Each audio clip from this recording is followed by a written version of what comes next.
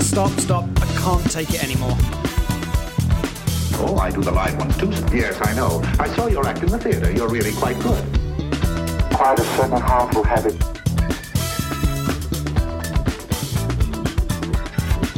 Stop it now, I'm leaving. I don't think he felt anything after the crash. Hello, everyone. Welcome back. We are breaking up with RBS, episode 101, and I am Tawny Santabria. And I am JDK Winnikin. Back once again, we are, for the next half hour, to debunk the junk. All those stories we tell ourselves in our emotional states that just end up making things so much harder than we want them to be. And we're here to suggest that it doesn't have to be that way, and it might be simpler for it not to be that way than we often tell ourselves. And so that's what we're here to do. Thank you so much if you are listening live. Good morning. If you are listening to this as a podcast, thanks for finding it. Thanks for liking it. Thanks for reviewing it. Thanks for sharing it. We really appreciate it. And remember, you can get this as a podcast wherever you get your podcasts. If you'd like to know more about us, you can check out our Facebook group at Breaking Up with RBS. We also have a YouTube channel that has all the video versions of these episodes at Breaking Up with RBS. Tawny has a fantastic 6-week self-mastery course at unperfectyourself.com, where you can apply all the things that we talk about in your own context over 6 weeks and see what comes up for you. And on the second Saturday of every month, Tawny and I host a free online Zoom workshop about getting into the body, and we answer a number of different questions that you might have.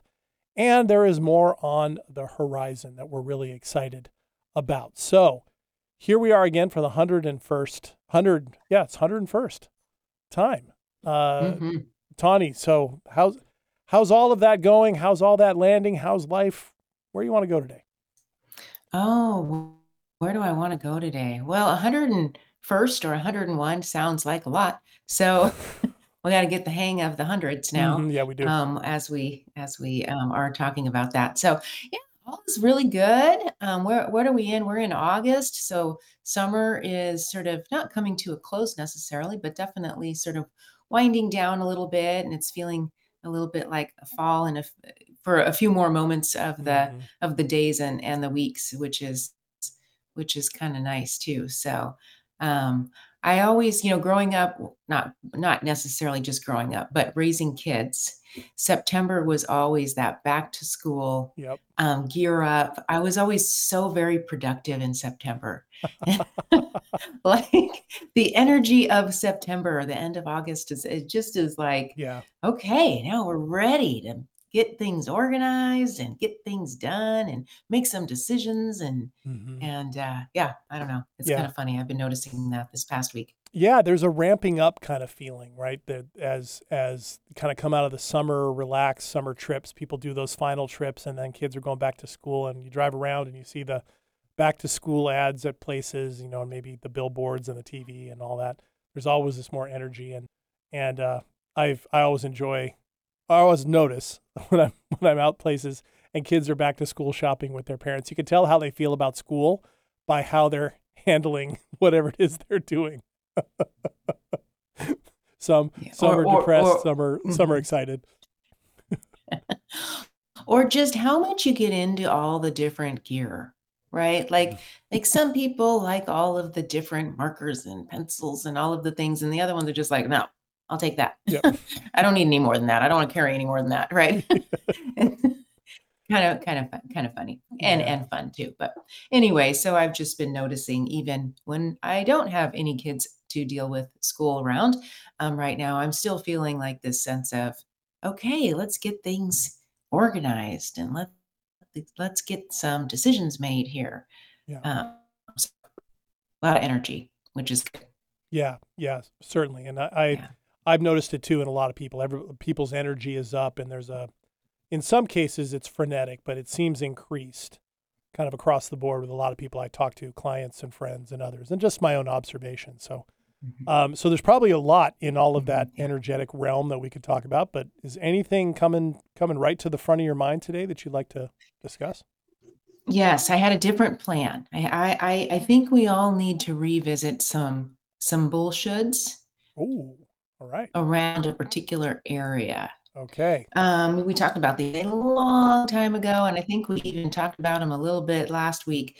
But I want to revisit this idea that we have, this notion that we have about our partner. And it doesn't necessarily need to be just our partner. It could be anybody that we're in any kind of relationship with, but certainly it happens quite a bit with our partner. This sense of that they should just know. They should just know what I need. They should just know me. They should be able to, um, you know, have accurate timing. Just know what the situation needs without me having to ask for what I might need. Yeah, I want to revisit that. What comes up for you when I put that out there? Well, the first thing comes up like, yes, let's revisit this, because I think we all do this. We all experience it, and there is absolutely no other way that we end up responding just by it. It causes strife. It causes frustration. It causes defensiveness. It causes confusion. It causes disconnect. And yeah, I'm laughing at it because, yeah, we could probably revisit this on a regular basis, and it would be useful, because I think we all do this for varying reasons in various ways. And I think you're right in every context, certainly in our most important relationships, romantic partnerships in particular. It seems to really happen a lot. But yeah, I'm like, oh, okay, that sounds good. Let's do it. Okay. So where to begin, right? Like, let's begin at the beginning. When we start a relationship and things are all great and amazing, and we really have a lot of energy going towards this other person, a lot of thinking about this other person, a lot of we're losing sleep over this other person. Oftentimes we'll make decisions to spend time with this other person. We'll change our life a little bit, right?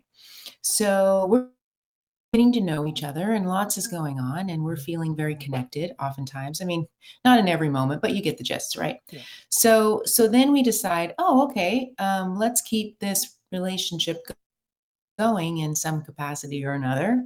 And then all of this is supposed to continue just as it began. But that's not how relationships develop. Just like a tiny little baby, when the tiny little baby is so cute and darling and smells so delicious, and you just want to hold them all day long, and then eventually you don't. Right. Right. Eventually they turn 2 or 3 or 4 or 12 or 16, and things change. Yeah. Same thing with the relationship, changes. Yeah, it grows, and the same thing. So that's where I want to start. Okay, yeah. So that's actually a really great way to look at it, I think, because it's, with a baby, there's all the joy, there's the newness, there's the excitement, there's all of that. And then it's not to say that, and again, I'm not a parent, so I'm just assuming this. Tell me if I'm wrong. I'll see you nod your head or shake your head. But it seems to me that how you interact with a child is going to change, because they're changing in how they are interacting with you. And they start talking, they start crawling, they start walking, they start running, they start jumping off of things, and, they may or may not sleep the same. There's all those things. It's something that I know when my sister would talk about parenting, she'd say, it's a good thing that they didn't start off by sending me home a toddler. I came home with a small baby that didn't do too much at first, and I got to grow into it. And I got to, go through step by step of changes and learn how to do the next step in parenting. We don't necessarily talk about the next steps in relationships in the same way, or at least not in my experience. Is that your experience? We don't get a lot of education around relationships at all, right? That's just kind of the way that goes. But there's, in both of those, with the baby and the relationship, there's a period of time where we're supposed to bond. Yeah. Right. We're wired to bond. And so the bonding happens, but it's not supposed to be the end all of it, right? Just like you were describing a child growing up, relationship sort of shifts and changes, and the individuals in the relationship are supposed to grow also. If they don't, then at the best case, we're stagnant, but at the worst case, we're completely unhappy, and we don't like this, right? And escaping from life, and filled with distractions and things like this. So we don't we don't want to get complacent in a sense of like, okay, so we've known each other for this period of time. They should just know who I am. And then down the road, they should just be able to meet what I need without me having to go through what I need. That would mean that we're accepting that we wouldn't grow and change. And I think most of us want to grow and change, I right? think. I, that's exciting to grow and change. Yeah. Yeah, why not? Yeah. Yeah.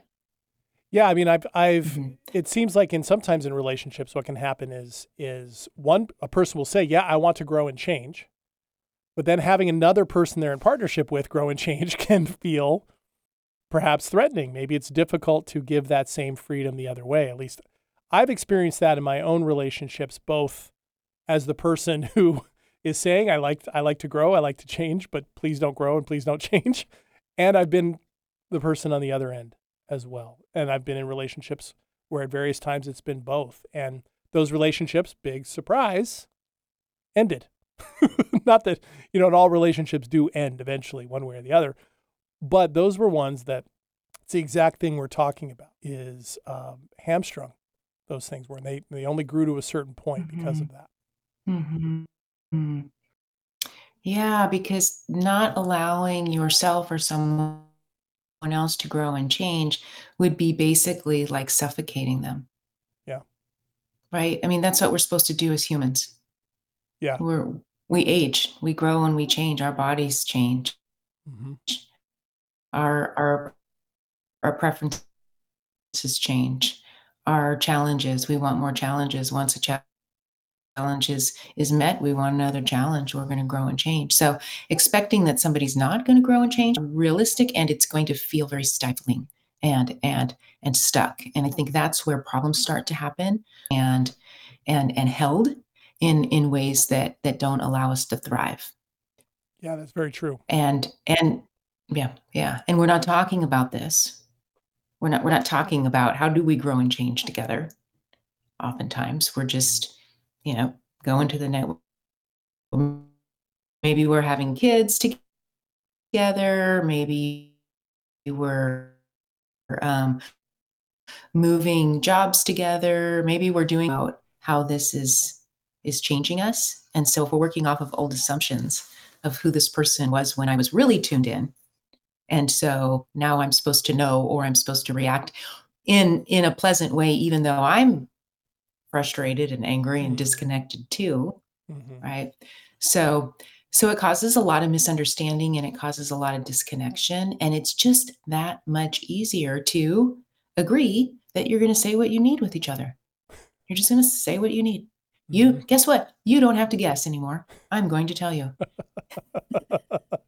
Right. Yeah. And I wonder, is it because we have not been taught and we don't talk about transitioning well out of that initial phase where everything feels good? Everything is, it's lovey-dovey, it's connected, it's exciting, it feels good.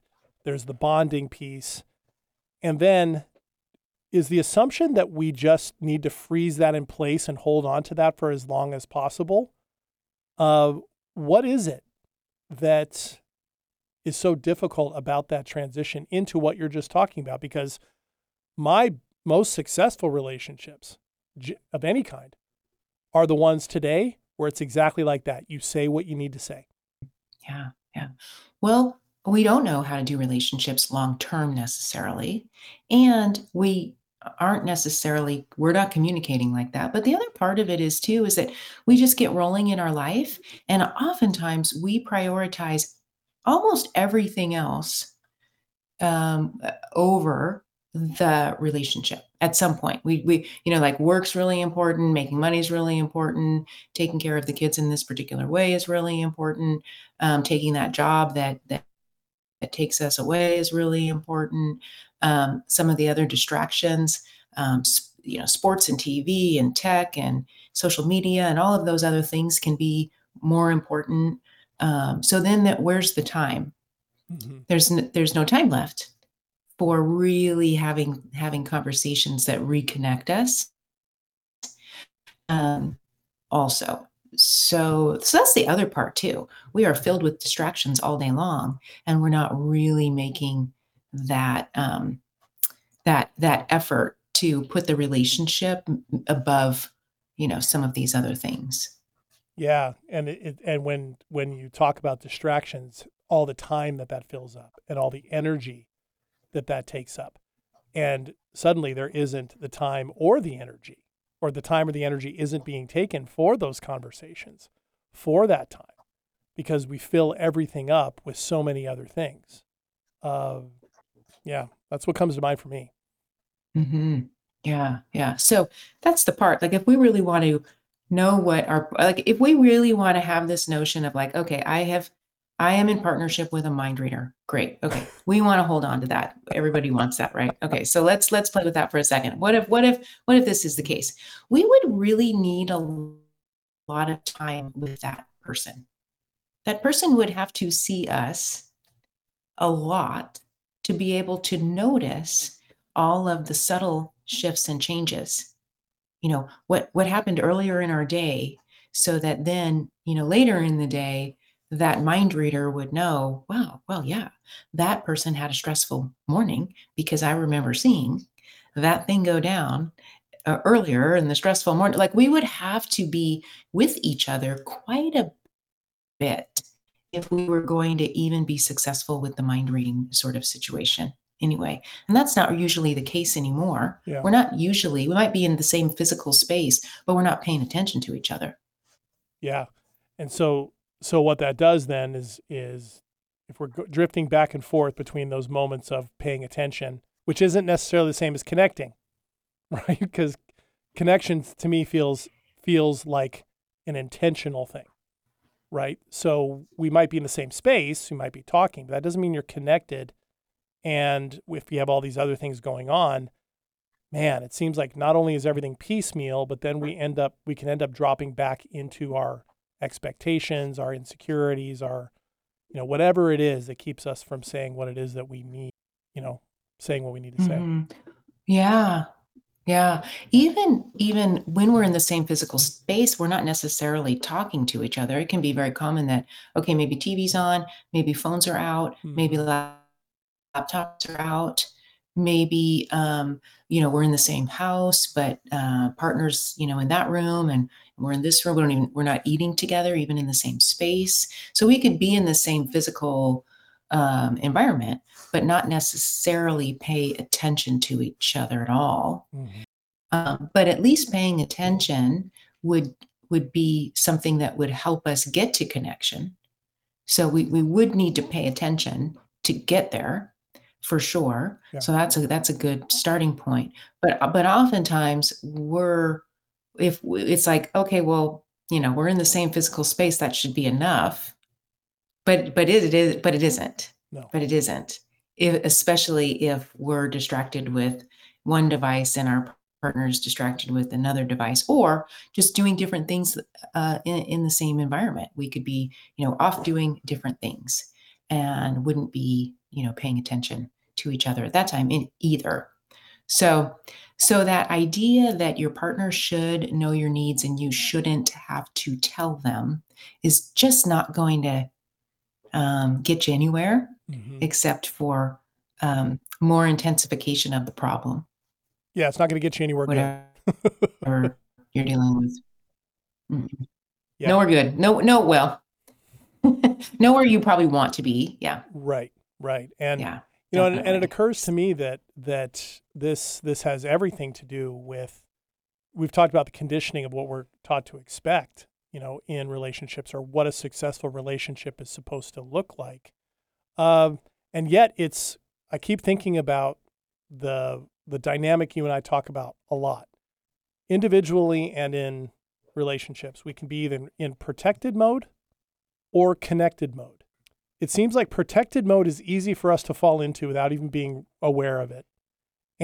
But connected mode takes intention and that time commitment and that space commitment. And so for anybody listening going, well, how do I get into that mode? Well, you have to choose to do that. On some level, you have to choose to do that. on some level. And wow, that takes vulnerability. And it seems to me one of the things that we struggle with is this idea that if I speak what my needs are, or somebody else speaks what their needs are, and conflict or disagreement arises, it creates unsettledness. That's not a word, but it is right now.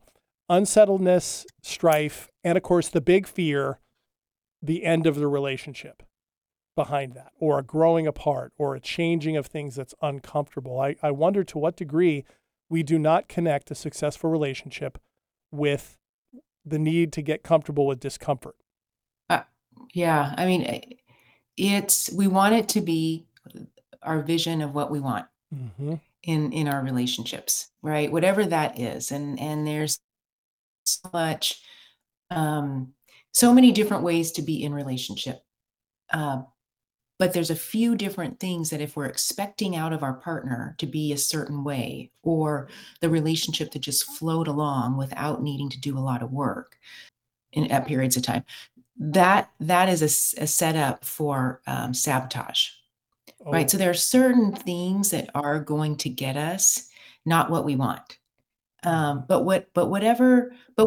a lot of unique sort of ideas about relationships and what might work for you in a relationship might not work for me in a relationship, all of those kinds of things. But that idea that, okay, I'm going to need something from my partner in this moment. I know clearly what I need. I'm refusing internally to ask for this. And then later on tonight, I'm going to be angry. Well, I'm already angry because it's not happening. But, later on tonight, I'm really going to be angry. And I'm going to then let my partner know, maybe, or maybe not maybe I'll let him know the next time.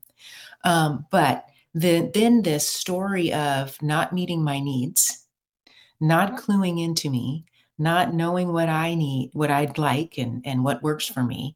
And then my partner's selfish, and this has been going on for forever and a day, right? So it's even the small little things in a moment's time that build up and build up and build up. And then all of a sudden, we're just so far apart. Yep. So far apart. Yep. And the explosions are happening all over the place. So it's even those tiny little things like, can you take the dog out? I know I was going to, but I gotta, just even those kinds of things. If they're not sort of like, I'm the parent and you're the child, and that thing dynamic that can happen in there. But it's even that stuff that we need to be communicating more often, instead of getting upset that the dog was never taken out because nobody realized that the other person wasn't taking the dog out. Or whatever, however that looks, for that sense. Right. We need to even communicate about the dog. Right. Well, and if that's the thing that, breaks the camel's back, leads to the explosion, it's an indicator that that's been happening in around a lot more things than just about whether the dog's been taken out or not. And that's the thing. I've developed some very strong opinions about these things over the years, and from my own experience, and the difficult part, it seems, is, or at least it was difficult for me, and I don't want to speak for everybody, was recognizing that, my own needs matter. On one hand, I want to be able to say what it is that I need and talk about these things. But there's another person who is in partnership with me who's very different and looks at things differently and has different experiences. We might have commonalities, of course, if we're in this relationship. But recognizing the freedom of that person to be who they are, think as they do, feel as they do in that moment, grow as they will grow, that letting go of the idea of what that relationship should look like, to me, is absolutely so paramount, because what that does is, even though it connects with discomfort, right? There's some discomfort in that. That's really the way to stay present in that relationship and continue to keep making the choice continually to stay in that and continue to grow. It seems to me. I mean, you've been doing this for a while with hubby Dave. It seems to me that you have to continually be in the moment, recognizing that you're going to grow as you grow, and you can't anticipate that necessarily. And that's why you must talk about it, and talk about things like, who will take out the dog, and can you do that? Yeah. I don't mean to project onto you, but it just seems to me that that's what a successful relationship would have to be built on. Absolutely. Absolutely. You've got to be able to tune into each other. There has to be time to tune in. They have to prioritize each other to tune in. You've got to be willing to say the hard things that are uncomfortable. You've got to be willing to listen to the hard things that are uncomfortable. And both people have to be doing this for us not to be misunderstanding each other. Both people do really have to be doing this. So it is a choice. It comes back to what you said earlier. It's a choice. Mm-hmm. Yeah. Yeah. And of course, the result of that, we can't predict or control necessarily, but the idea is if you want to take the chance to grow that relationship and have it turn into something that might even be better than what expectation you could put on it, that's kind of where you got to go. Yeah. If you want a long-term relationship, absolutely.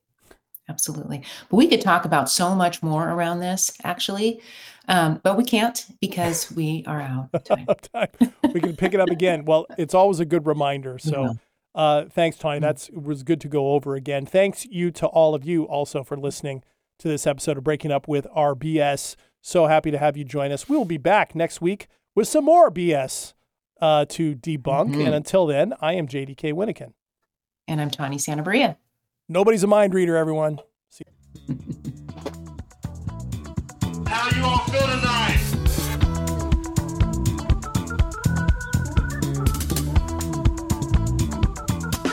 Stop. I can't take it anymore. Oh, I do the live ones too. Yes, I know. I saw your act in the theater. You're really quite good.